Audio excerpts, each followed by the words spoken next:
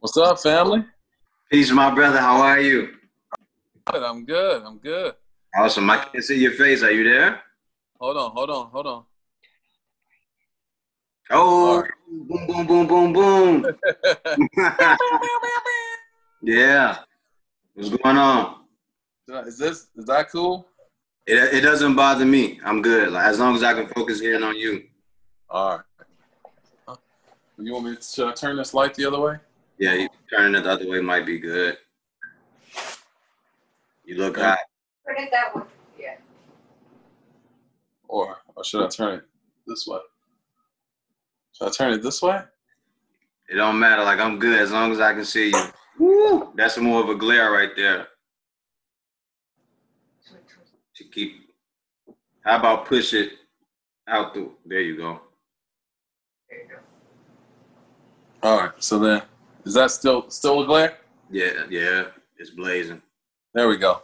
All right, cool. That's low light, low frequency. You look like you ran a marathon. Man, I'm just naturally oily. Me too. Me too. I see it. You got the Yeah. shine. You got the Mr. Clean going. Yes, sir. Squeak, squeak, squeak, squeak, squeak. Man, so what's up? What's the artwork you got back there in your space? That looks dope. That one. So I'm not sure of the artist that actually did that, but from what I heard recently, there's like 2 to 3 more pieces that I don't have of that. There's like a whole segmented piece of it, and I don't have them all. And then over here is of course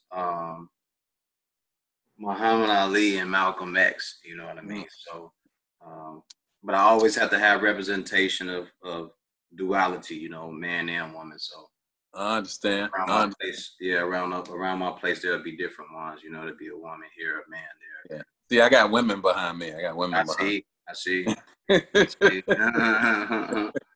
Something we're all familiar with. You need that. You need that. So how was your day? Good, man. I mean, there's certain people who really put a lot of energy into dragging a brother down, Oh. you know, Oh. and when it doesn't work, they step it up and target the people in your orbit. But I think that it's been a good day, man. I heard about the brother that got shot by the police 7 times. Yeah. And, I started my day with that.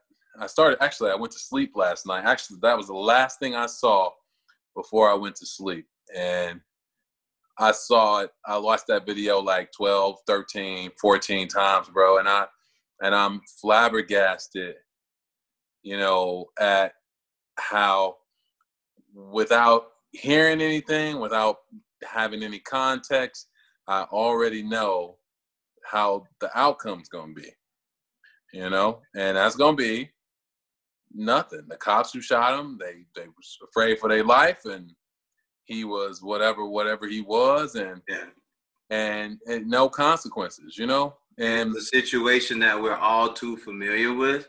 Yeah. For those who are listening, I want you to have an understanding that if you just do the last several years, maybe 7, you'll find out that the murder rate of police killing black men and women in cold blood is around like 400 to 500 people. That's more than certain countries have a year. Yeah, I mean, most countries, like, especially when you travel to like Europe and like some places in Africa, some of the island nations, like, man, This might answer your question. I know about 54 countries in Africa, including South Africa, Nigeria, Egypt, Mauritius, and 50 more. So, Alexa, tell me how many people die from gunshot wounds in the country of Spain. Here's something I found on the web. According to Medscape.com, according to data from the Centers for Disease Control and Prevention, CDC, more than 36,000 people died of gunshot wounds in 2015. By the way, I can learn your voice to improve your Alexa experience. Would you like to try it? Hell no, because I feel like you tracking me. I'm gonna turn you off. Good night. It's always tracking. All It's right, always Gary. tracking. So 36,000 people died in 2015 in Spain. That don't sound right. That don't sound like gunshots, though. I think we would have heard about that. That's more than, what Chicago was doing in that one year when it was up to like 1,000. Like, And that was like the worst place on earth, for real. yeah. So, details aren't the best when it comes to that. But we do know it's a problem. That in itself is what you want to call a pandemic or an epidemic. Hey, it's been that way since the inception of police, right? Since they were called marshals, and they would marshal the land and make sure that slaves were in the places that they were supposed to be, right? And if you weren't, whether you ran away or whether you were being disobedient or whatever you called it, you were hung, beaten, maimed, all types of things would happen to you. The women would be raped, the man would be raped, the kids would be raped. So this has been going on for generation after generation, hundreds of years after hundreds of years, and it hasn't stopped even up until today. And people look at these things and they see it, and they always look at us and go, well, what did we do wrong? Even after we've been shot, what did you do wrong? Well, check it out. So George Floyd, right? He was on methamphetamines when he died, right? What does that have to do with this man being murdered by the police? You know what I'm saying? We all watched it on video. Yeah. We saw what happened. Like, him being on drugs had nothing to do with him being murdered. Okay, him being arrested, okay, probably. But it's like, but there's always, even if they are on drugs, there are ways to talk people down. There's always ways to deal with people of guilt, right? Like, it's always guilt, like guilty before innocence when it comes out. So there's an assumption. So I did a community impact engagement piece called Black Box, right? I did it just a few weeks ago at the Contemporary Art Center here in Cincinnati. Okay. And the premise was based on the fact that, before we ever talk about race and before we ever learn about race, as young people, we learn about color, right? And think about the things that you learned during your enculturation as an American citizen, right? When you hear about black ice, all right, you learn about black sheep, or you being blacklisted, or blackballed, or black magic, or black death, like black swan, you name it. You know what I mean? You name it. So what happens is, the first time you meet a black person, all of those negative connotations are projected and carry over to that person. And that's the impetus of like the racism in contemporary America, right? So when a cop is showing up, imagine, like, if we're disproportionately arrested and in prison as a people, right? We're 14% of the population, but I don't know how many, 40-something% incarceration population. If the police in their job routinely see black people in criminal situations, they can only see us as criminals. Correct. It's gonna be extremely difficult for them to not see us as being guilty parties. So when they roll up to a spot where dudes breaking up a fight between two Karens, you know what I'm saying? And he's like, and he gets shot in front of his kids when he was doing the right thing. I just think that that's problematic, right? Like, when people see us, they project onto us what they've learned and not necessarily what they know based on experience. But the acceptance and that projection is also not just like what you were saying, black this, black that. It's always been media, right? The portrayal of black people throughout different types of media. And it's happened over and over again constantly. Even when we get down to music and entertainment, what we see on TV, right? We know there are specific messages that are being sent, right? It's televised, television. I'm showing you what I want you to see, what I think you should, what you should think. I'm showing you what I think you should see. And when they show these images, these are the perceptions that people pick up, and they think that we are in everyday life. I grew up in a house where I was raised by my mom, my aunt, and my older sister. And they didn't act like that. These portrayals that they put in the media, like they didn't act like that. You know, Right. they said, whatever you do, you are a representation of us when you leave this house. Make sure you represent us correctly. So Yeah. a lot of these representations are very false. And those narratives, when these police officers show up to a scene, they haven't been around Black people more than likely. And they're going by everything that they've already been told. And So- on top of that, the other part of that is they're showing up in areas where they're not used to aggressive people, a disproportionate group of people who are used to dealing with things in aggressive manners. Not necessarily that they're gonna react and do physical harm, but they're used to acting out with emotion, and it can be vulgar sometimes, and it can come across the wrong way. What you looking at? Fuck is you looking at? You know, things like that. Right. When you're not used to that, a police officer doesn't know how to engage that and tone it and bring it down. He's not even. A lot of them aren't even told how to calm these. Yeah, they're not taught how to de-escalate. We was just talking about that, man. No. I think on top of like all that they learn, they are in a very unique position where the only versions of us they see are the bad ones. So fortunately for us, that's the only version that they can see when they come across a brother like me or a brother like you.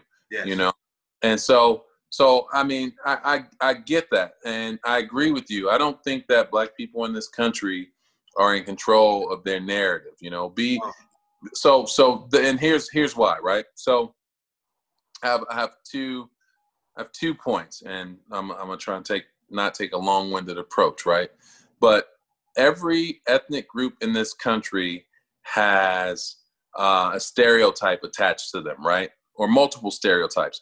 But the difference is they also have the opportunity to tell their own stories through their own telecommunications hub. So Arabs who might be, their women are oppressed and they might be terrorists, right? Well, they have Al Jazeera and they have other outlets, and they can tell their story in a full spectrum. So they see themselves as a whole people, not just a terrorist or oppressed woman.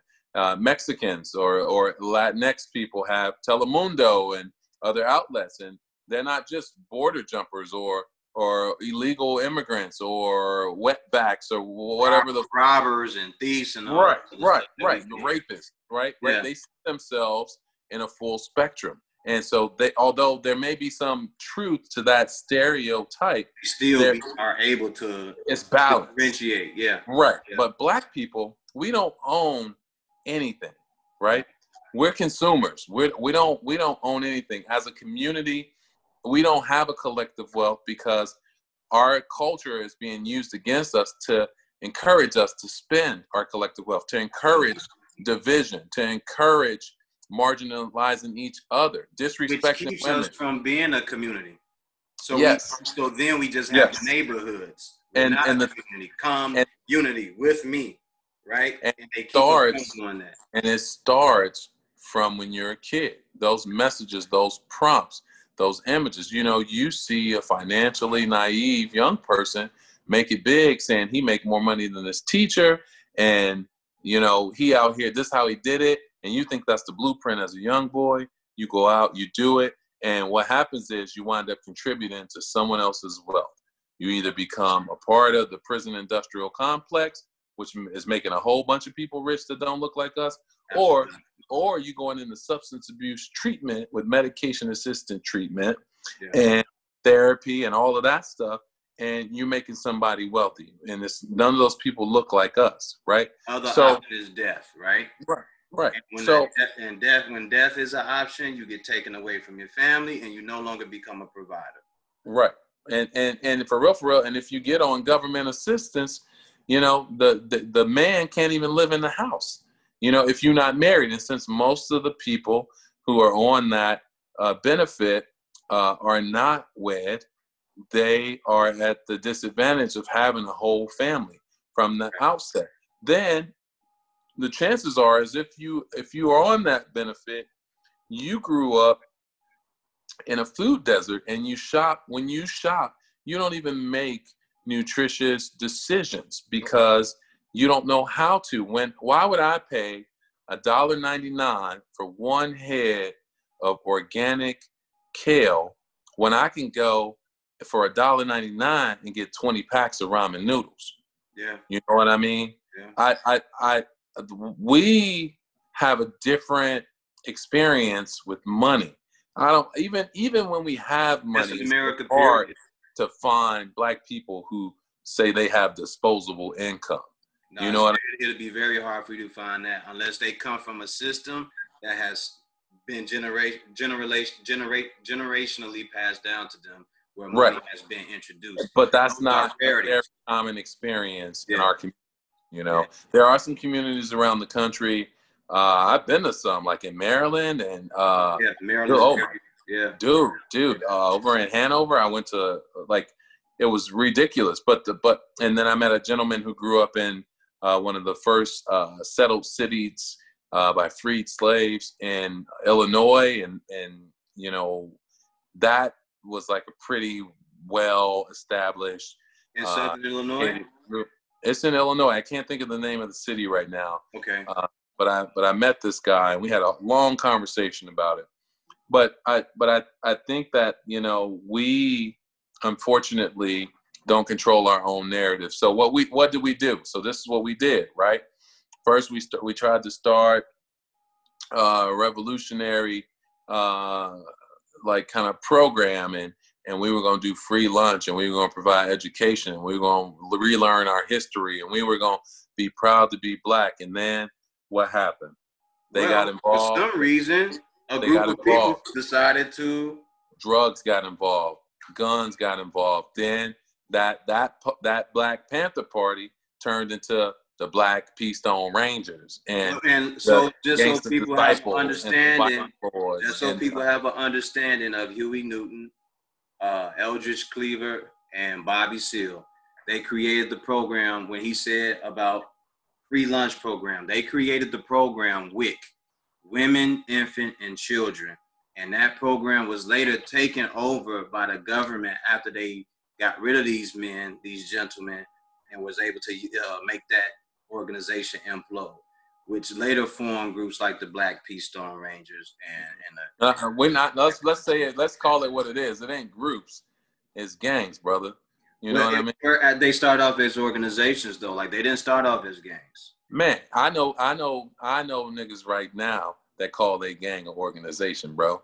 You know, I grew up on the South Side, bro. I grew up on the South Side too. They call it an organization, and you can call it what you want to call it, but when you out here doing what you doing, you know, I mean, we know what it is, you know, and I think that here's the other thing. All right, so I don't want to belabor the point. Here's the other thing.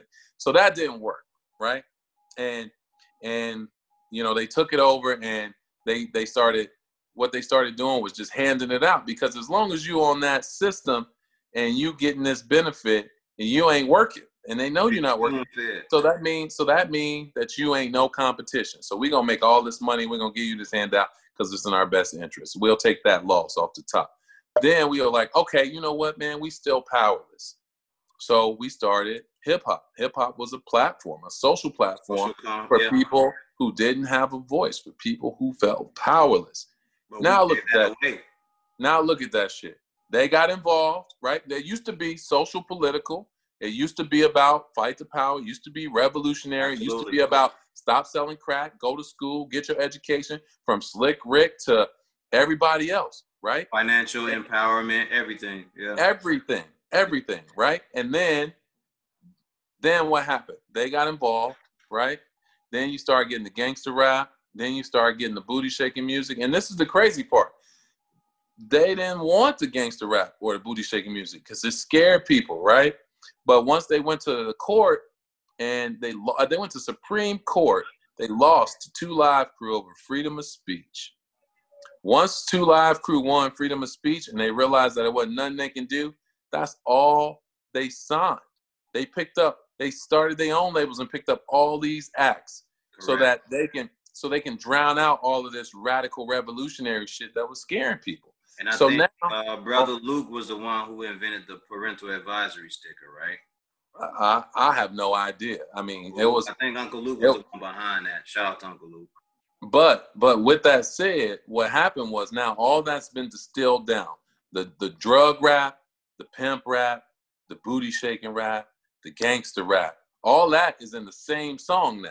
You know what I'm saying? All boiled down, and it's flash, right? And instead of being entertainment, and instead of it being like these real, authentic street narratives like hip hop used to be, instead of it being like conscious, you know, like shout out to Kendrick. Kendrick's To Pimp a Butterfly was the best hip hop album that came out this century, bro.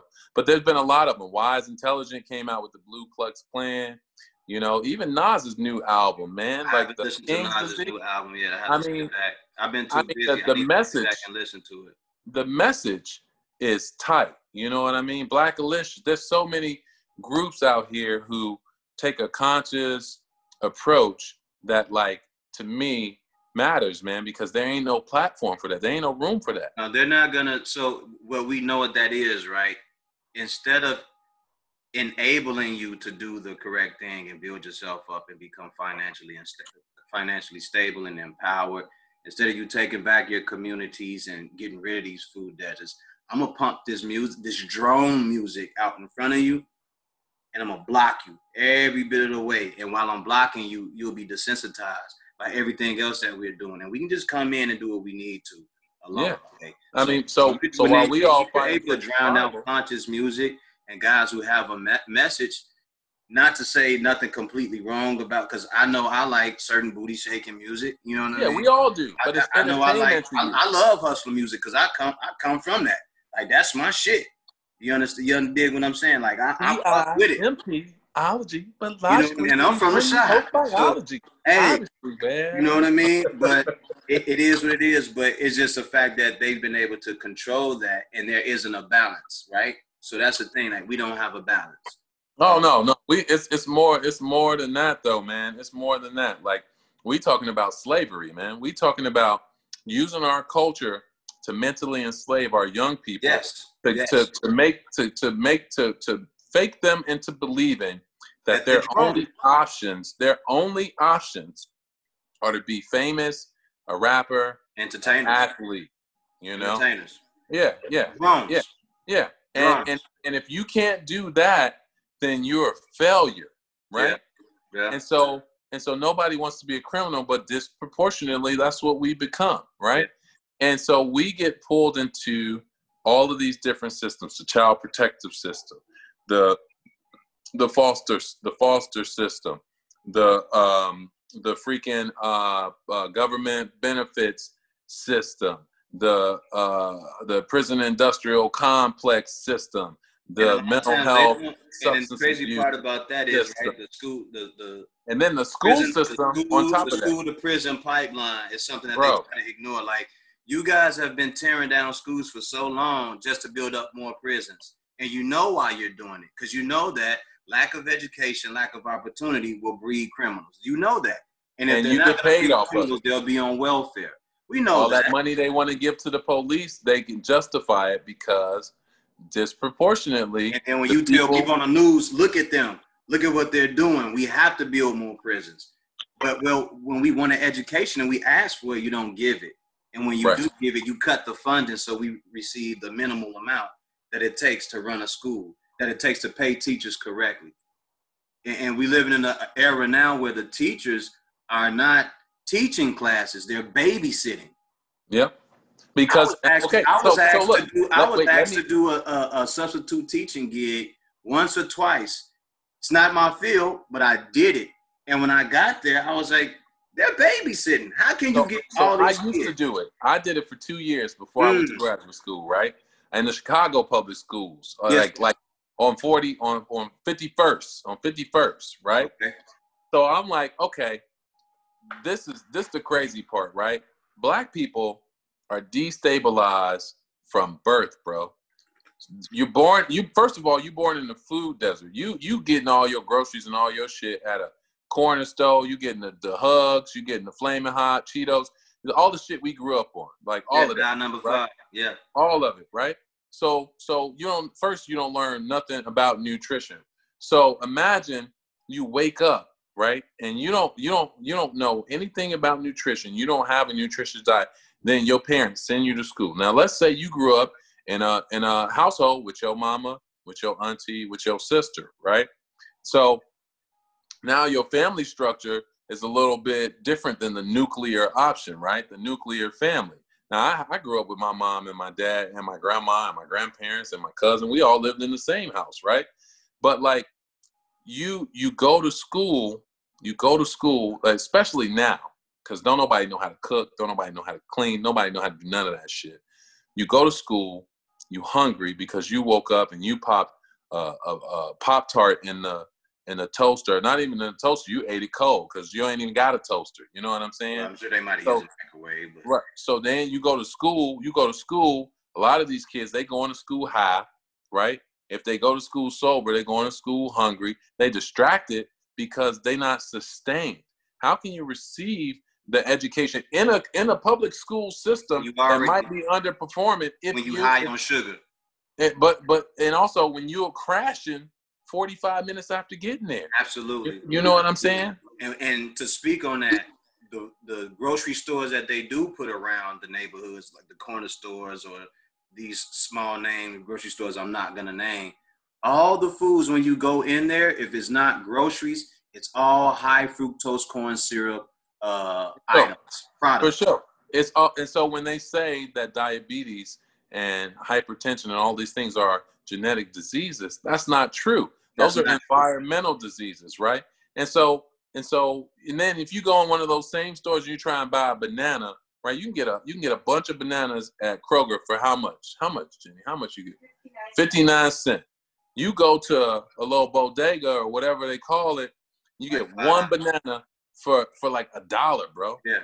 You know what I'm saying? Like to get a healthy food is $1. So like they make access to nutritious food so unaffordable that you don't even consider it, right? So for a substitute.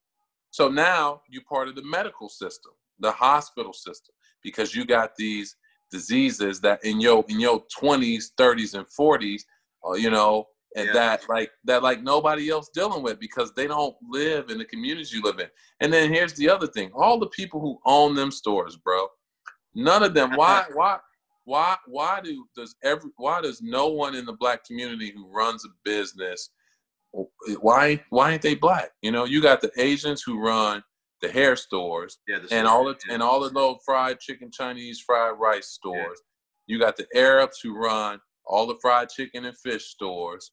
You know what I mean? Like everybody has a part in the business except for us. Right. Why? So we can't open business in our own neighborhood, but somebody who is not even from here, right, can come into our neighborhood, come in, give money. They get the money, and they're able to set up shop right in our community. And they're siphoning money from the community, and which doesn't allow for the Black dollar to bounce around the neighborhood and collect any type of exactly.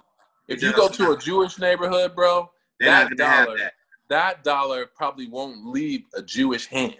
It bounces around at least 20 times before it gets out of there. Bro, it won't leave. It does go out. Hand. It probably goes to a bank that they know of, a friend or a family friend or something like that.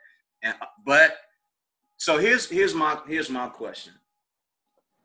What do we do to try and change at least some of it, a small percentage of it? Because we can't change it on a broad scale, right? What can we do in the meantime to implement these types of practices in school, where there's a nutrition class, there's a financial help class that we could implement? Is there a way to do that? I think so. You know how like, you know, when a kid learns something, like if they learn in a sport, we teach them how to read the plays.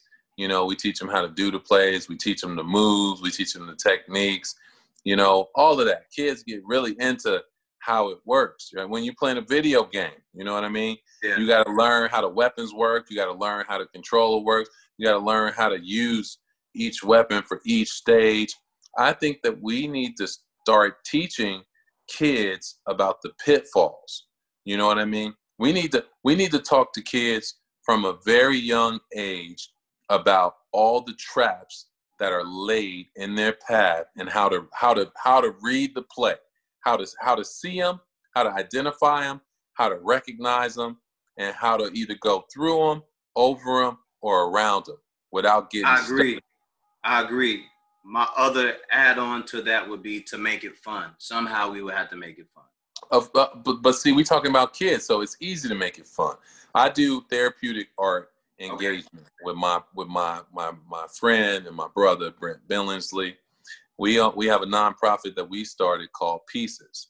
Okay. They bring us into all kinds of environments. We go into the hospital and we work on psychiatric units, right? We go into the school system and we work in a classroom. We go into faith-based organizations and work in an office space.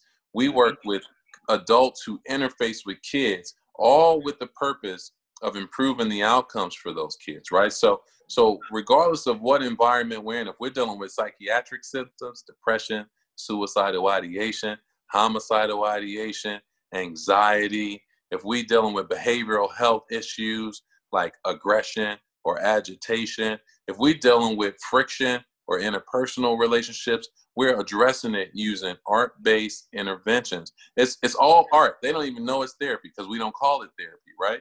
How long have you been doing that? And it's fun. How long have you been doing that? I've been doing that with this brother for the last 4 years. Okay. I've been working with him. I've been knowing him and working with him for the last 7 years. And we were setting up a framework the first 3 years. We worked at the hospital. We tried to change our job description because this is what we wanted to do. We wrote up a proposal. We wrote up, a plan of what we could do because we wanted to go to all the hospital campuses and work with all the kids. Okay. They shot us down. They said no. So we started our own business and we started contracting with them. And now we at all of the campuses. You know what I'm saying? So we do that very thing and it's fun. We produced over 300 images, bro, like 300 large scale portraits of people, recognizable people. That's awesome. That's awesome. And so when we talk about going into a school or a classroom and teaching kids about these pitfalls, I think that we need to do just two parts, right? We need to talk to the kids about the pitfalls and how to recognize them.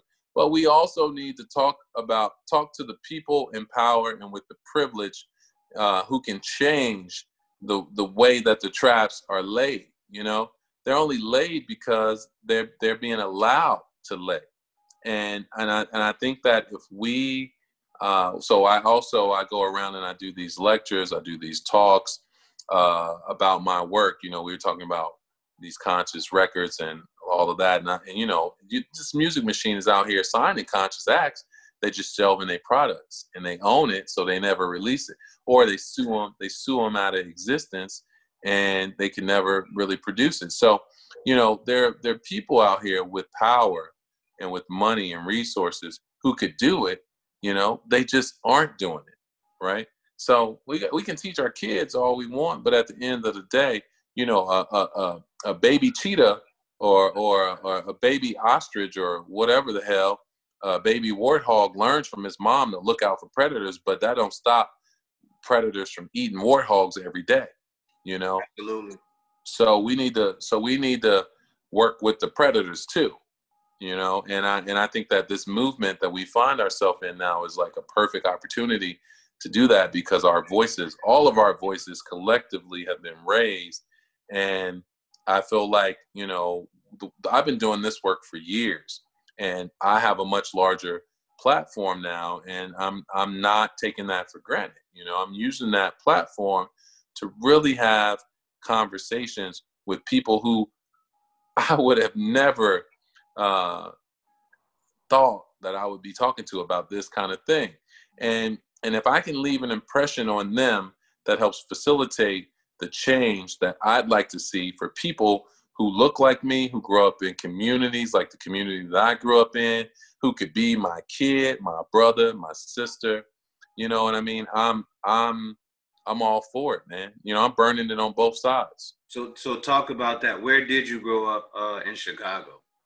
I grew up on the south side of Chicago in a neighborhood called Jeffrey Manor, and JMGs, man. And what's crazy is that, like, as I didn't know it was like as bad as it was, because it was just normal. Then I went to college, right? So I grew up in this neighborhood my whole life. Never had a conversation about college. Parents never went to college. Never even knew I was going to college until one of my teachers. So your parents know none. Your grandmother. No. No. Okay. So I got a scholarship to go to college because we filled out applications in my art class when I was a junior and senior, right? Okay. So when I got the scholarship, my mom was like, yeah, you going, you know, because she wanted me to get up out of there. Because for real, man, like if I would not have gone to college 9.5 hours away, I probably would be a statistic, man. You know, like, I mean, I grew up and we all grew up just with this kind of life being normal. I remember finding somebody pack 20, 30 fucking crack rocks. I sold them bitches. You know what I'm saying? Like, I remember like my uncle was murdered behind my grandparents' house, you know, shot 6 times in his head, bro, by fucking a hype that I saw every day up until a couple years ago when she got killed by a fucking dog that got loose. How random is that? My aunties was crackheads. My uncles was crackheads. You know what I'm saying? My dad was a drug dealer. You know what I'm saying? He served out our crib, bro. And so I found art. Art gave me the kind of freedom I needed. I got a scholarship. My mom was like, you get the fuck up out of here. Boom. You out. Having that happen, do you think there's a realm or a level of being desensitized that comes with that when you see? Yeah, because it's normal. Of course, Yeah. you desensitized because it's normal. Bro, I've been walking around with a piece of glass in the bottom of my foot for like 3 months. I've been complaining about it, but I'm so desensitized to it now. I know I need to go. Yeah. The pain is painful, but it's like, it's not as painful as it was when it first started. You know what I mean? Yeah. And that's what it's like. It's like you grow up and you don't know no other life. No. You don't experience no other life. You don't get to see like there ain't no greener grass nowhere. All the grass brown. Do you think that Black people suffer from a form or from PTSD? I think that we all suffer from a historical trauma.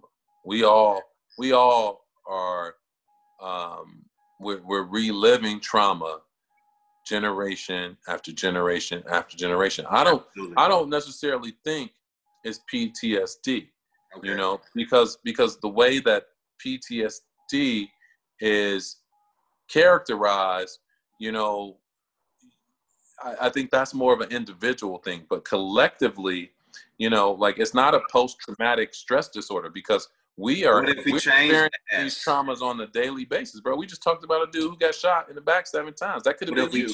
What if we change the S to post-traumatic slavery disorder? Damn. Hmm?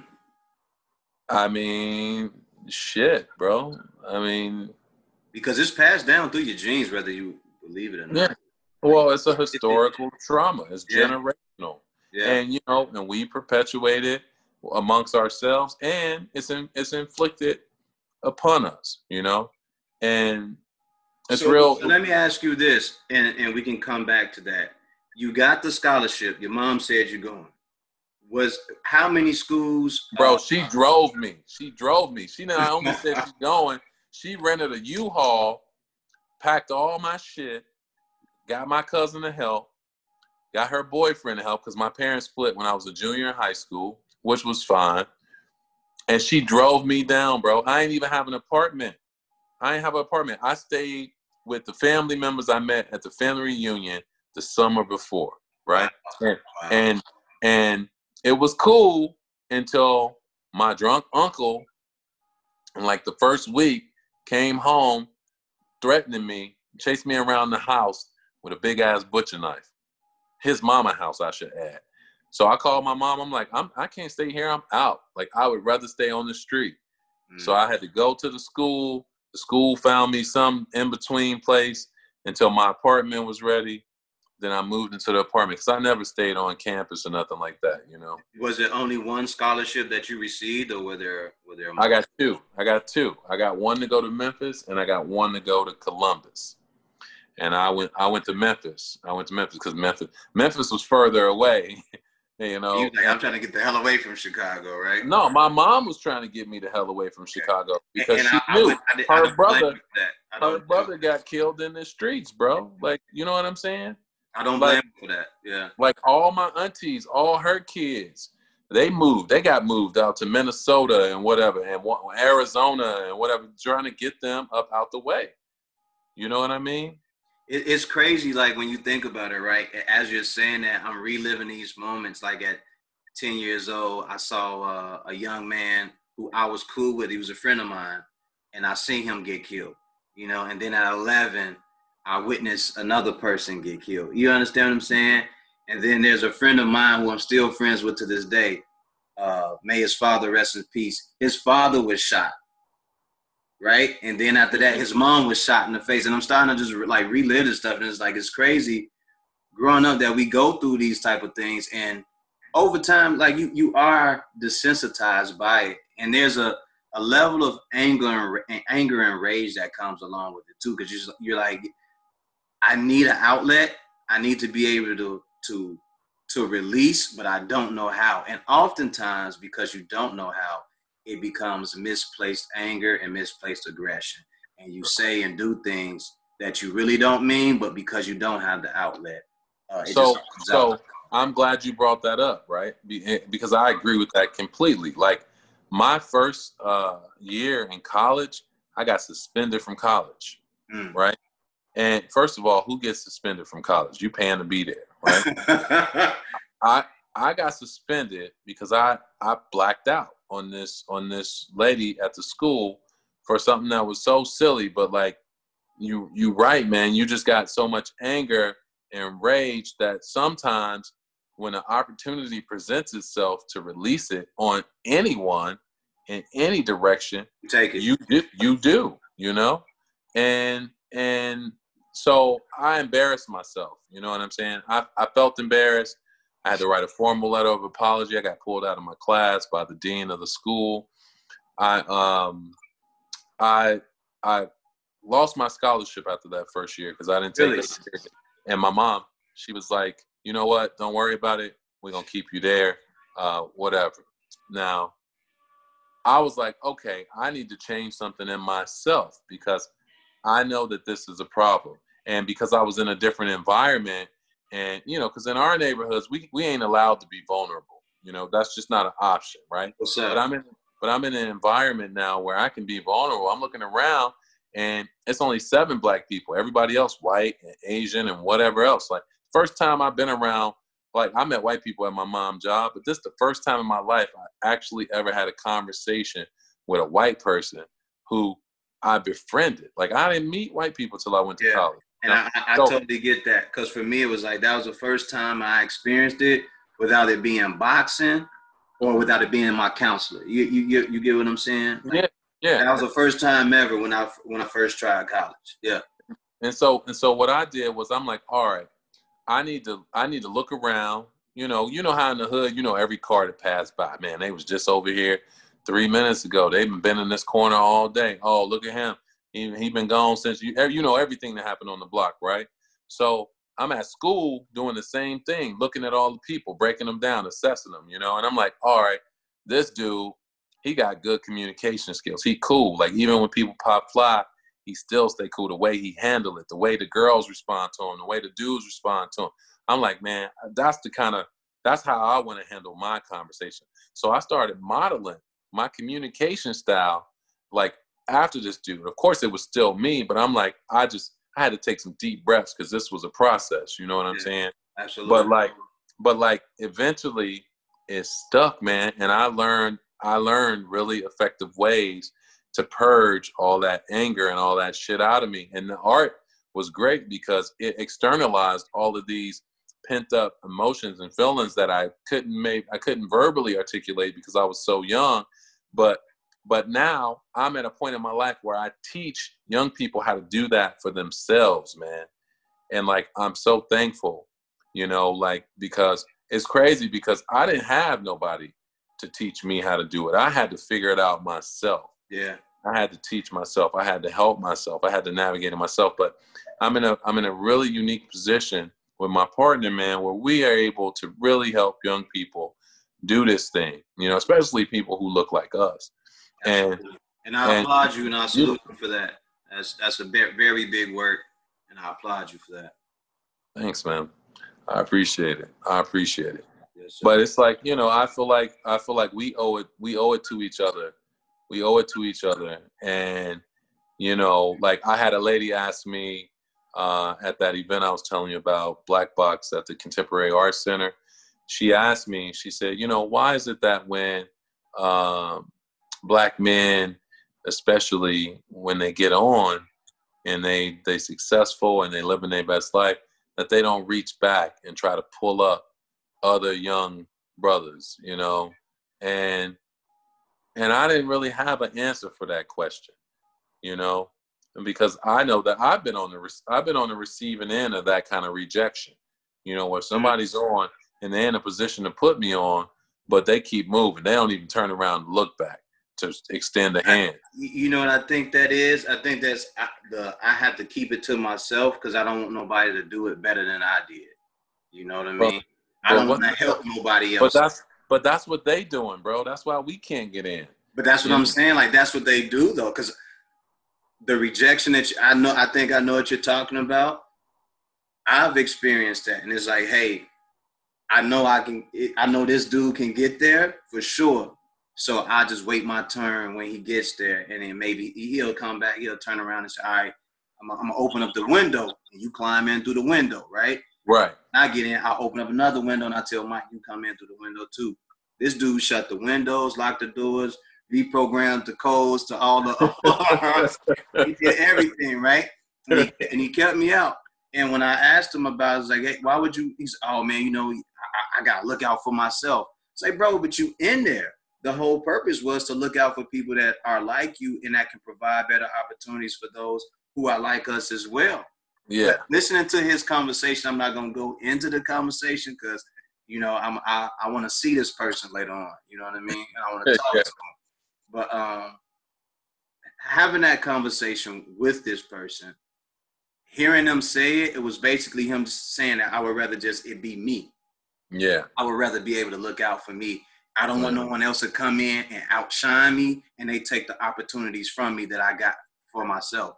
But no one's here to take anything from you. We're here to add to it and build on top of it. Yeah. Right? It's not to take anything away from your success, your level of shine or whatever people want to consider it, whatever it is. But it's to add to it, to add to us.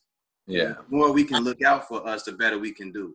You know? I told her, I said, you know, I see it. I understand it. Yeah. I said, but I don't perpetuate it, you know. I don't subscribe to it because I think it's ignorant. I'm always looking back. Yeah, I think it's ignorant. I always got a hand extended. You know, I'm always inviting people and trying to encourage people and build people up because, man, those people ultimately, like you said, help make everything that I'm doing better. Absolutely. You know what I mean? Absolutely. Like there's nothing that I'm doing that if I bring on board other people that couldn't be better than originally planned. You know, like you can't do nothing by yourself, man. To me, the other thing about that is I don't feel comfortable, my guy, being successful by myself. I just don't. I don't. Because it's like when I go out and I'm celebrating, who am I celebrating with? There's not very few people that look like me when I'm celebrating the success. There are people around me now who I can go out and celebrate with, but there are times it's just like, how do you do that without people that know what that struggle is like? You know what I mean? People that know what it's like to see people get shot, people that come from gangs, people that come from drugs, people that have been in jail and things like that, but have made successes of themselves. You know what I mean? How can you honestly say that you made it if you never helped nobody else? That's when you know you a boss, when you help other people up. That's how you know. And they follow you, and they follow you. Yeah. I mean, your character is already who you are, but it keeps you from having a reputation as a sucker. You get what I'm saying? Yeah. Like anybody can give you a reputation, but your character is what remains, right? And you always want to make sure that your character, to me, is solidified. Yeah. But that's Well, just, you know, that's me. But you know, we all works in progress, man, and we all at certain levels of development, if you will. Yeah. And I just, you know, and I know that it's not going to always be perfect, and I know that I can't help everybody. I'm realistic, but man, you know, I put in work in these communities, man. You know, I put in work in these communities in a whole bunch of buildings, outside, inside, around. You know what I'm saying? Like I when I'm done, when my time here is done, Mm-hmm. I have no idea what people are going to say about me. But I'm pretty sure that most of the people who have something to say will be people that actually like experience me in my most authentic self. You know what I'm saying? And that's somebody that's like, I look for opportunities, but I also like providing opportunities. Dude, I get requests all the time for projects, and I'm like, well, you know, I could do that. It came to me. I want the money. You know, it's good money. But you know what, man? I know somebody who could do this better than I can. Mm. And I think that you would be more satisfied with the end result if I put you on to them. So I connect them.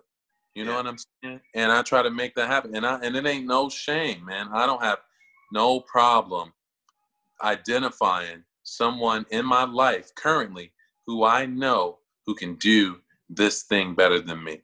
You know what I'm saying? And I can put them on because you know what, man? When I call you, if I need you for something, you're more likely to help me because you know that I got love for you. You know that this Bond is is secure. yeah, this ain't about competition. You know what I'm saying?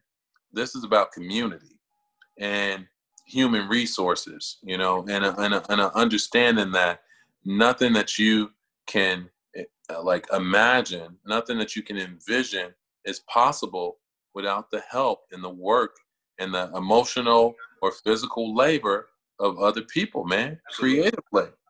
Like so I'm with it, man. You know, I don't bite off more. I do bite off more than I can chew. I think we But all do. I think we all do. but I don't keep it all to myself. I give it. Like as young people, I got mentors, man. I got mentors, but I also have mentees, you know? I mean, I'm trying to empower young people.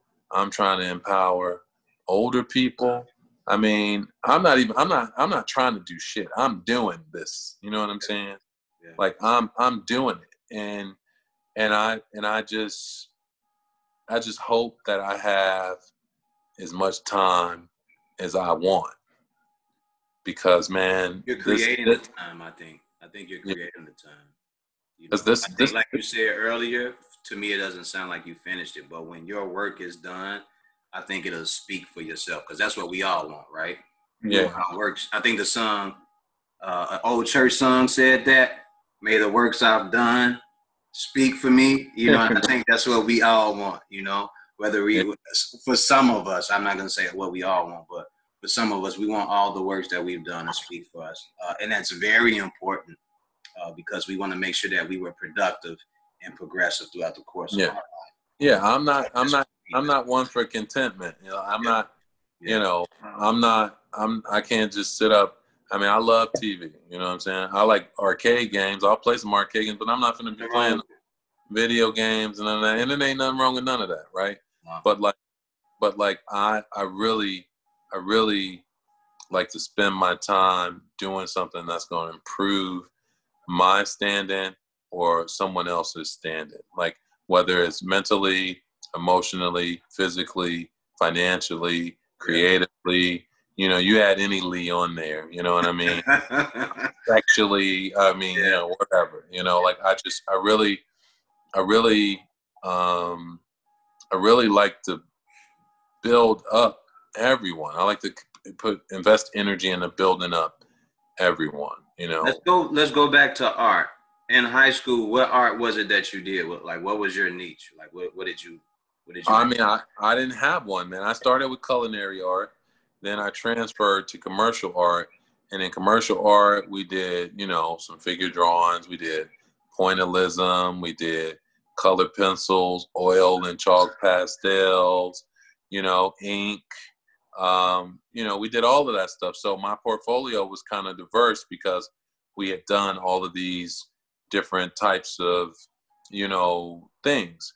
But I didn't really discover who I was as an artist until really like 5 years ago, for real. You know what I mean?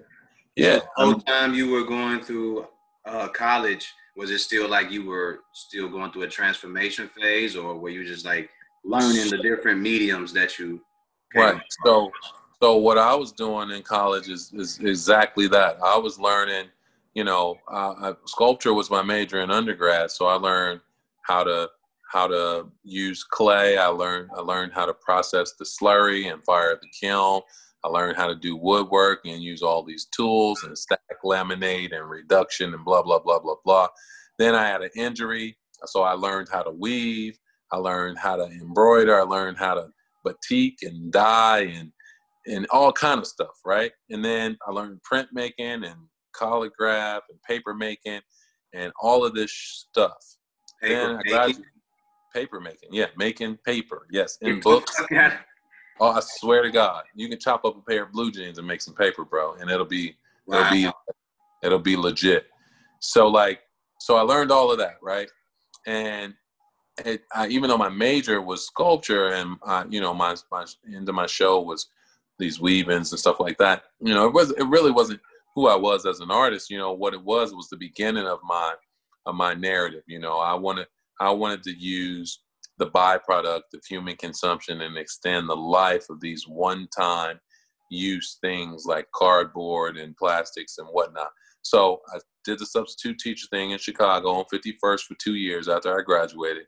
Decided I needed to go back to school because I wasn't cut out to be a teacher in the Chicago public school. So I got accepted to the Peace Corps, but then I decided that I didn't want to do that. So I went to graduate school. Got to graduate school. Talk about the Peace Corps. So what made you decide to do that?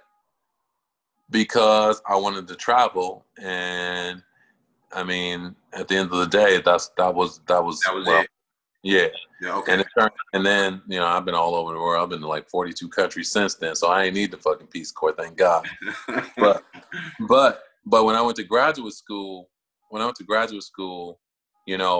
was like, it was that resilience that we have as a people really came into play because, I was doing these cardboard and plastic and styrofoam sculptures, and they were like, "Oh, it couldn't these be bronze? Couldn't these be plastic?" I'm like, yeah, but they could be, but they ain't, motherfucker. You know what I'm saying? Like where I grew up, ain't no damn bronze sculptures. Like, bro, in Jeffrey Manor, find one bronze sculpture.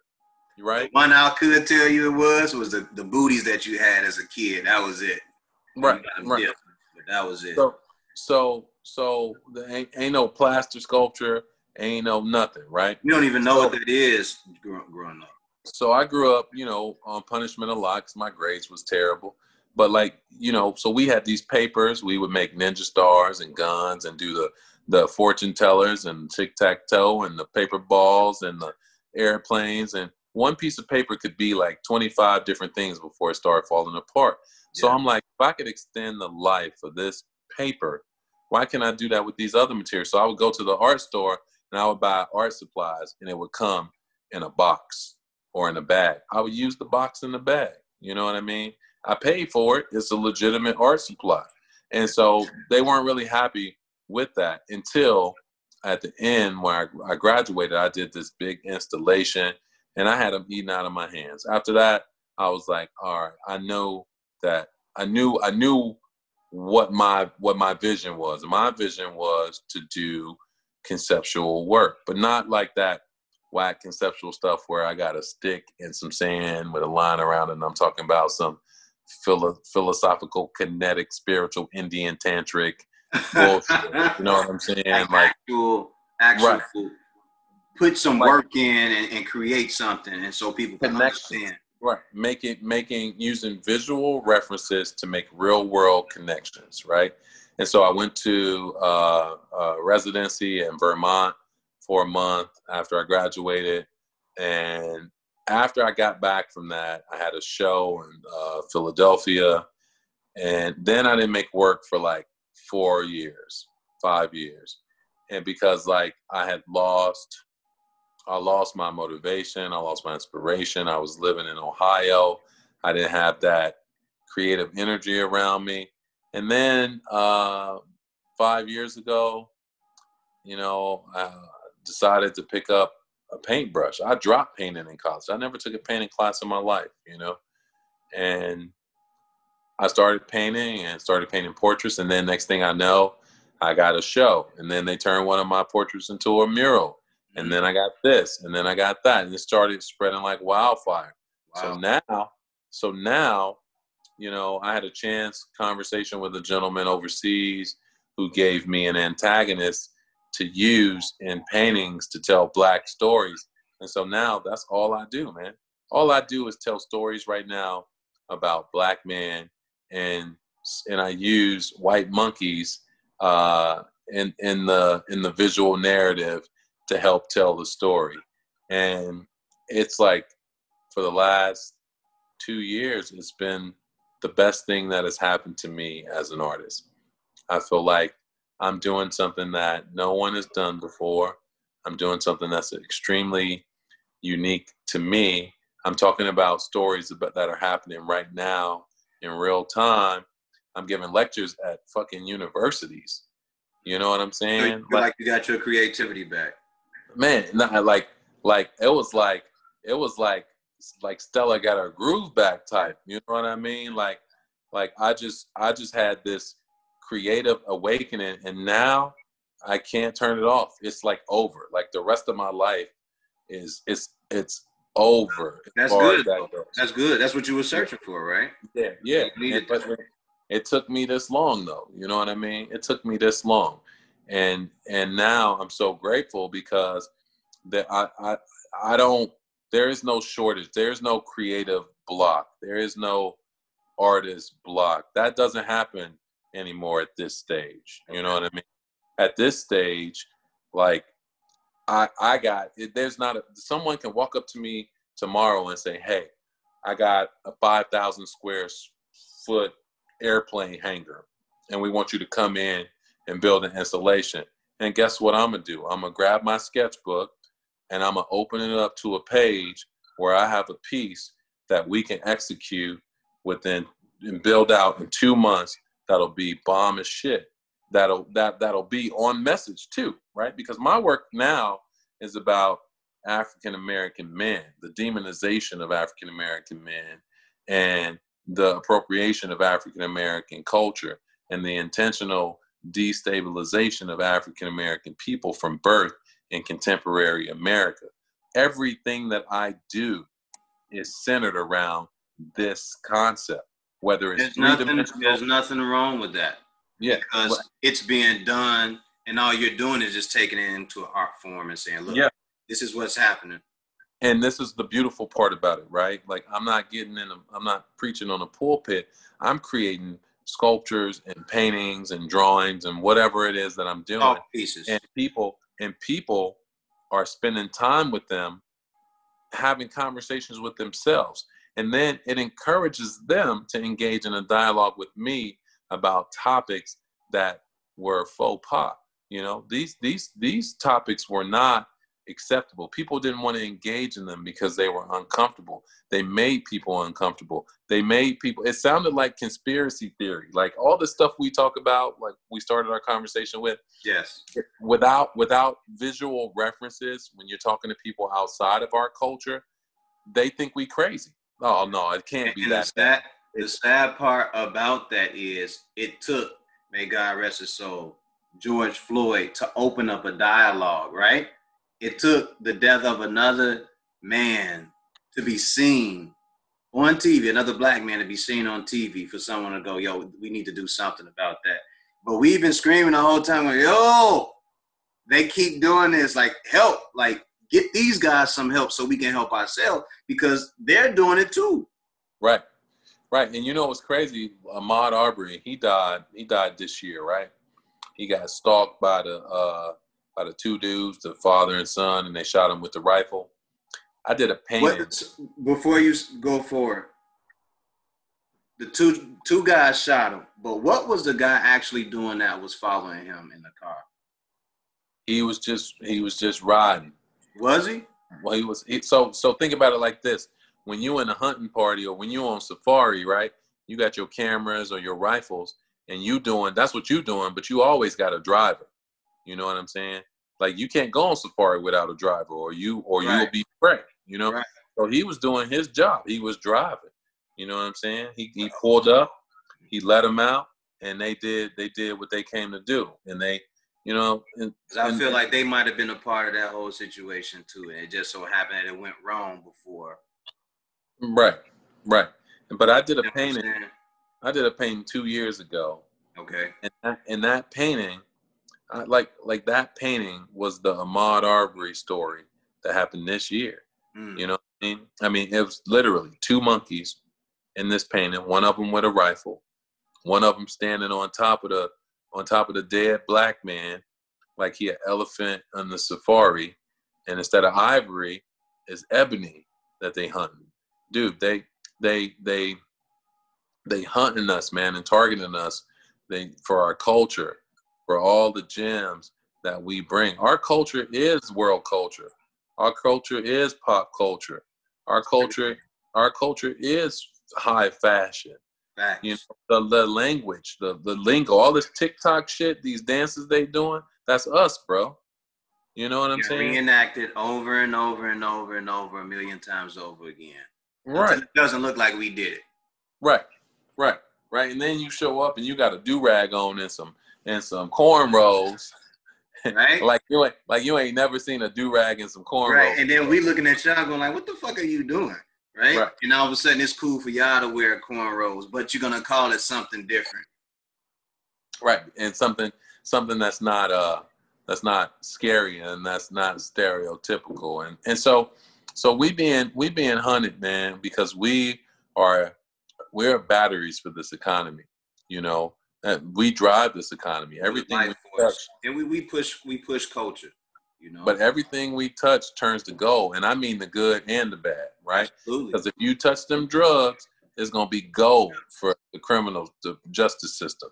It's gonna be gold for the lawyers and the judges. It's gonna be gold for the treatment programs and the counselors. Absolutely. You know what I'm saying?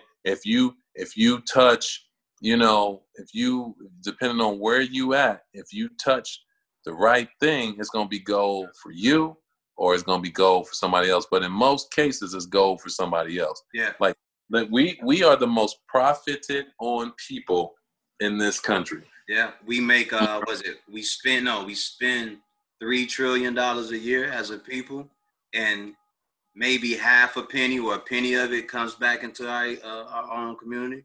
That's crazy. Something wild. Like, that doesn't even make sense. It does not make sense. That doesn't make sense. But yet you're baffled by it, and it sounds absurd, like it can't happen. But you're witnessing it every day when you drive. When I'm on the west side and I'm looking at all these abandoned buildings and parking lots, and then you go to the south side and buildings are boarded up or there's nothing going on. You know, it's just like, how does this happen? But we know that it's done systematically, right? We know that because people don't know about financial empowerment, things of this nature. So it's a strategy, man. Yeah, absolutely. Absolutely. For those who don't know, I wish you guys would pick up a book called Black Labor, White Wealth by Dr. Claude Anderson. He'll explain it to you. He'll break it down to you. Dr. Claude Anderson. He has plenty of books for people to read. And when you pick up these books and you read them, you will get a better understanding and representation of what he's talking about and the things that we can do to micromanage and repair what has been done. I see guys like you who are slowly doing it or are doing it, guys like me who are slowly doing it or are doing it. Dipping away. It's a mighty work, but it's a work that needs to be done. Yeah, man, we all got a part to play. You know, I'm not going to be overwhelmed by the burden of it all because I know that it's not all on me. You know, I'm not I don't feel like it's a burden though. I just feel like I've been chosen for a cause that has been left undone. You know what I mean?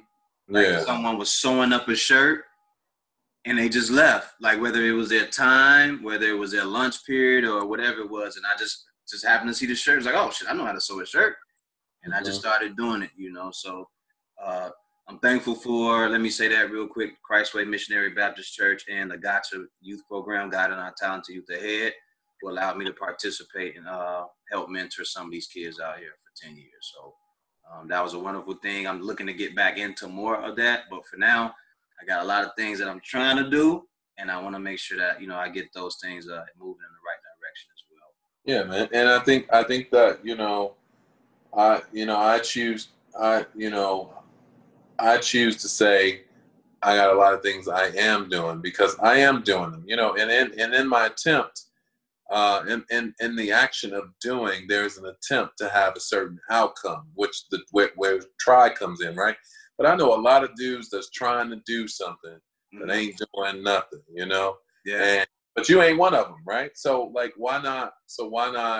I think that we should change the verbiage. Yeah. Yeah, man. And just say, I am doing, man, because like something about a switch as simple as that, like opportunities just fall in your path, and it's instant reward, you know. And I don't mean reward like money. I mean reward like in the sense that you things are start to form. Things will form. Yeah, things will start to form for you when you start doing it. Yeah. So instead of I am trying, I'll say I am working on or I am doing. Yeah. Yeah, for sure. Absolutely.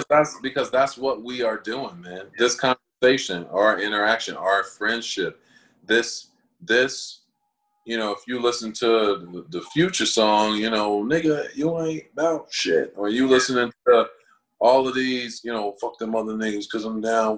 Like even though that's entertainment, the subliminals. And when you're in a club and you drinking and you hear that and you looking around at each other, it creates a divide and a separation, man. So like the fact that we here, you know, we on two separate paths, but we have found an intersection that like is meaningful to both of us. And I think it's important that we continue to not only explore that, but we continue to figure out ways to really magnify that, you know. Absolutely. So I'm just thankful that we met, you know, like, and I'm thankful that we stayed in touch after all this time, because, you know, I think especially with like Black men, man, there's this homophobic kind of thing, man, where like we can't even be friends because it seemed too gay kind of thing. And so I think in a position that we're in as older men who understand life, you've been to 42 countries. I haven't been to that many, but I did some travel.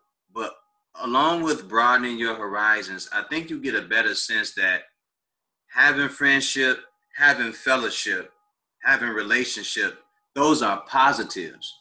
There's nothing wrong with men being able to get along and build something up and being able to support each other. With the bad part about it, or not the bad part, the ignorance of it is it starts as young men when we aren't taught to do those type of things. And you got to go over there, do your thing. I got to go over here and I got to do my thing. And we can't do it together. And we're not taught to get along and to be able to pursue the same things and help each other strive for goals. Hey, Mike, if you're down and you need something over here, I do have this, so I can help you get in with that. Or if you need that, I can help you out with that. And we aren't taught that, right? So a lot of that comes from the misrepresentation or the lack of love, trust, relationship, and fellowship that we don't develop often with each other. We think we know what it is. We think we know what it is until one of us starts succeeding. One of us decides to leave the neighborhood and do things like that. And then we find out who these guys truly are, right? Right. For me personally, I never felt, even as a young man, I never felt like someone else's win was my loss. I always felt like if another dude won, that was a win for all of us. Even though it's his win, it's a win for all of us because he was able to do something, right? I've always been the type of dude to support somebody, no matter what it was that they were striving for, as long as it was something positive.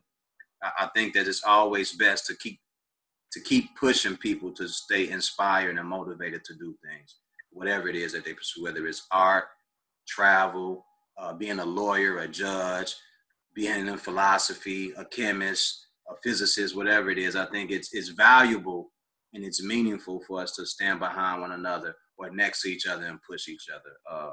That homophobic, I think that's just is such a nasty way of looking at things because it doesn't help. Like, how do you help another person and build them up by not saying anything to them, by not encouraging them?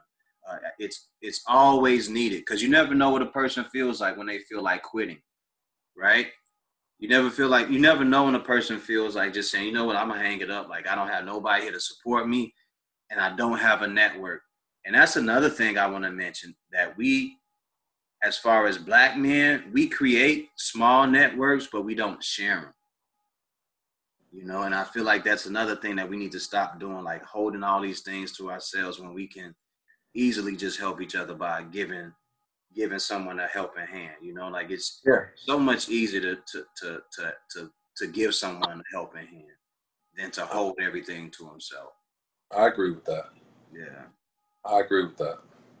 You know, I'm all about connecting people, man. Really, I'm all about connecting people, man. I met a girl for 15 minutes one night, and then I saw her again for 15 minutes the second night, and I found out that she was doing a photo voice project with Black kids whose parents died from gunshot violence, right? Mm-hmm. And so she was going to do, they were going to do photographic work to kind of bring awareness to it and to deal with it, to cope with it, right? And she's like, you know, I always imagined we could do this as an art show these in the gallery. We could have wine and cheese. And I was like, well, why can't you? And she's like, well, because she's a teacher. She's a professor at the University of Cincinnati. Okay. And she's like, well, I don't know anything about art, and I don't know. I'm like, well, I do, you know. And dude, in less than 3 days, 3 galleries said yes to showing her project. You know, so now she's got to travel and show.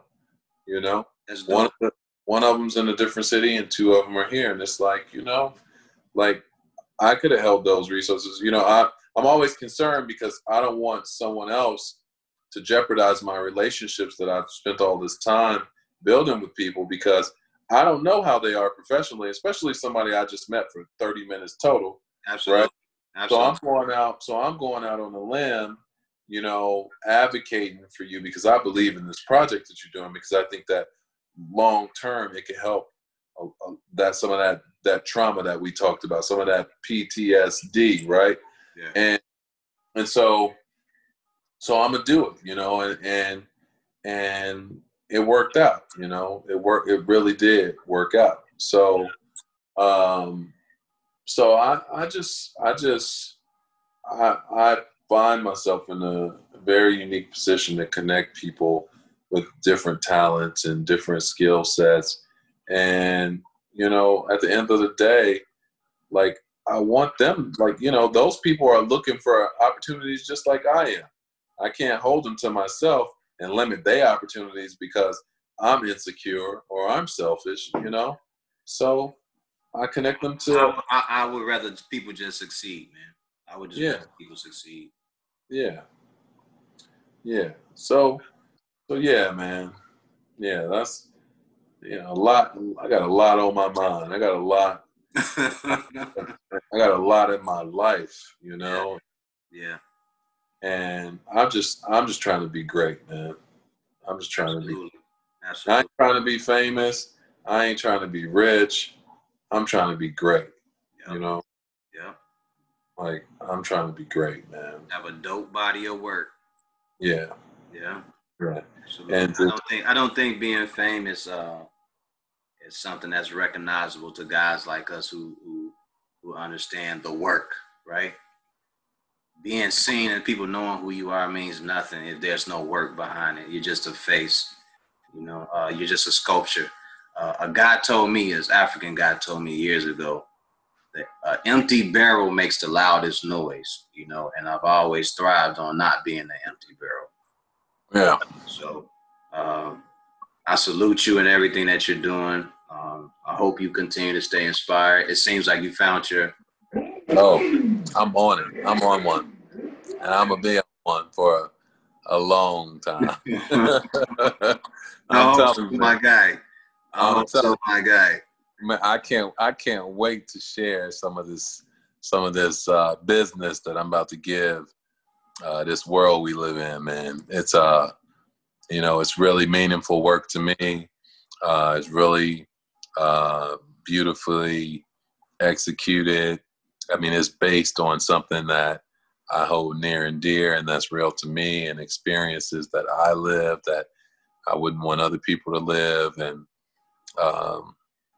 experiences that, like, that are possible. Yeah. So, yeah, man, I'm just gonna keep grinding, bro. Yes, keep sir. Grinding. Yes, sir. So, I don't want to hold you, man. Did we reach the limit, man? What's the limit? I don't know. Almost 10 o'clock. Okay. Almost 10 o'clock, man. That went too fast, bro. That went too fast. It did, but Damn it, man. I mean, I think that's what happens when you get sucked in that vacuum, and you just. It's genuine conversation, though, and I appreciate it. I appreciate it. There's so much that we could actually keep going on, man. There's a documentary, Stephon Marbury's. Have you seen it? No. A kid from Coney Island. Okay. You have to watch that. You haven't seen it, so I don't want to say nothing. Okay. Oh, my God. Oh, man. Wow. The ending to it, everything that we're talking about right now, I just pray and hope that any kid or any person that sees this, man, whatever it is that you're inspired to do, I just hope that you reach out and just do it. Regardless of the circumstances that you come from, what you think may be impossible, just know that, man, anything in this world is possible if you put your mind to it and you put your grind to it. I'm telling you. That documentary. Your mind, your grind, and your time. Yes, sir. Your time, definitely your time, because you gotta throw it all out there. It's they say it's a sacrifice, but it's really you just doing your work. You're doing your work and you're being focused. And I think that goes for me, you, or anybody, especially the kids that are out there, man. You can do anything. Growing up, I never heard a lot of that. You know what I mean? It was most of you gonna do this or you're gonna do this, or I got in trouble for stuff that they wanted me to do that I really wasn't a fan of. But to anyone out there, man, anything that you want to do, you can do it. I promise you can. I promise you can. I know people that came home from jail, and they're carpenters. I know people that came home from jail and they work for architectural firms because they stayed in a book while they was locked up. I don't know if they still offer these programs anymore for guys who are locked up, but I know men who are older than me that was able to accomplish these things and better their lives and raise their kids a lot better. They left Chicago and they're doing a lot better now. But this documentary, man, I think everybody should check out. It's called A Kid from Coney Island. It's a story about Stephon Marbury. His trials and tribulations, his life and everything. And I think it was something to pay attention to, especially the last 10 to 15 minutes of it. He says he goes like, "This is America." And he's having a conversation with this kid. And I'm not going to go into it, but it'll mess you up. It won't mess you up, it'll just make you, it's like, wow. All right, I'm here for it. Yeah. Yeah. So earlier you spoke on the Nas album. I haven't listened to it yet. Yeah, it's all right. I like the message. Okay. But I think that's all I like. I mean, Illmatic. I mean, when you have an album like Illmatic, it's very difficult to follow that up. And the last album, what was it called, the Lost Tape or the Last Tape, the Nas album, the one that came out, I think. that the one that came out last year, that one was hard. The song he did with Al Jarreau, bro, I was like, what is going on here? Yeah. Like he totally flipped the script, and I was like, I had a newfound respect for him, and I was expecting some more like forward, like avant-garde, like pushing, not like stereotypical Nas, and this was just, it was stereotypical Nas, but the message was real good. It was like super black, and Okay. I appreciated it. I appreciated it. But he said ultra black, so yeah, for real, ultra real. Black, so. Yeah. And I think the time that we live in, man, I think people are more sensitive to the fact that the struggle that black people deal with is not something. This is not ordinary, man. This is some extraordinary shit. Mm-hmm. Yeah. Extraordinary shit that we dealing with over here, Yeah. And I tell people all the time, you sure you could walk a mile in my shoes? I give you half a block. You half the block. I give you shoes. Pick one of my pair of my shoes. I give you half the block. See how you feel. It's a lot. It's a lot. It's a lot to deal with. It ain't what you think. Like they look at they see the music and they see all the diamonds and shit like that. Yeah, try being that dude for a week. Yeah. Try being them for a week. See how you feel. Nah, that ain't my life. I'm good. Yeah. I want to be this dude, I want to be this guy right here. I like this guy. Yeah. I like this guy. The only thing that would change it is being more closer to family. That would be it. Yeah. That would be it. Having more family around, getting rid of this whack ass COVID-19 situation that we dealing with. Yeah, that's one of those things though, man, that really pushed me into being more productive. I had all that time, and that's what I asked the universe for when the new year came. It's the only year that I asked for something different than I asked for every year of my life. These last however many years I've been alive for New Year's, but I asked for more time this year, and a fucking pandemic came, bro, and we got put on quarantine. Yeah, and I was productive as hell. I was banging out stuff. I think that's the overall,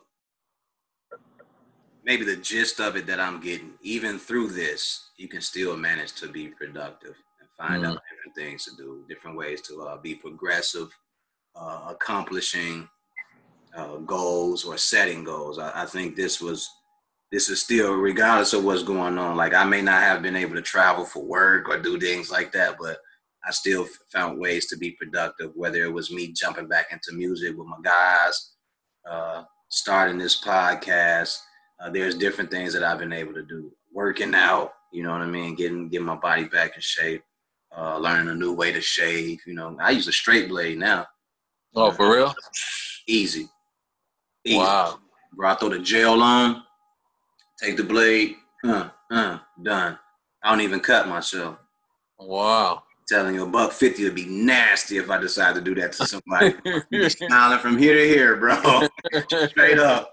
I can give you a nice joker piece under there, man. But it's like a lot has changed, man. So, and I'm appreciative of it. It gave me time to also get a chance to jump back into my book reading. For those who don't know, I'm a book reader. I'm very big on that. I'm big on trying to get into astrophysics and things like that, but mostly history and documents and laws that pertain to Black people and things like that. Slave code, Black code, for those who don't know that actually exists. It's a thing. They created these things in the 1600s. They did this.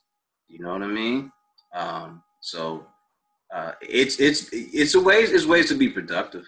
There are ways to be productive. I think you just have to go after it. Like you said, we're not trying at this point. We're doing.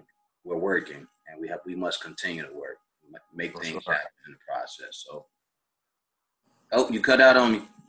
Oh, that's my phone warning me that my power. Uh-oh. But it's all good. It's perfect timing, man. It's perfect timing. Yeah. Yeah, it's perfect timing. So, yeah, at some point, man, I'm gonna have to get you in front of one of these paintings, man, and have you tell me what you see. But you know, the last one you showed me was the monkeys, and it looked like they were at sea on a ship. Oh no, they was holding a painting of a. They were holding the thing. Yeah, they was holding a painting of a sea. Yeah, but you know, it looked hopeless. I can't wait. I can't wait for you to see it, man, and tell me what you think. I got a ways to go, but I'm gonna get it. I'm gonna get her done. I'm gonna get her done. Get her done. Get her done. You're done. Yes, sir. Okay. Yes, sir. Hey, man, I ain't gonna hold you no more, man. My brother, I appreciate you reaching out. Thank you. Connecting to me, man, on the Faux Profits podcast. Faux Profits. Yeah. Appreciate you, man. Yeah, for sure, man. Hey, I'll talk to you soon. Yes, sir, my brother. All right, peace. Yes, sir. Be safe. Thank you.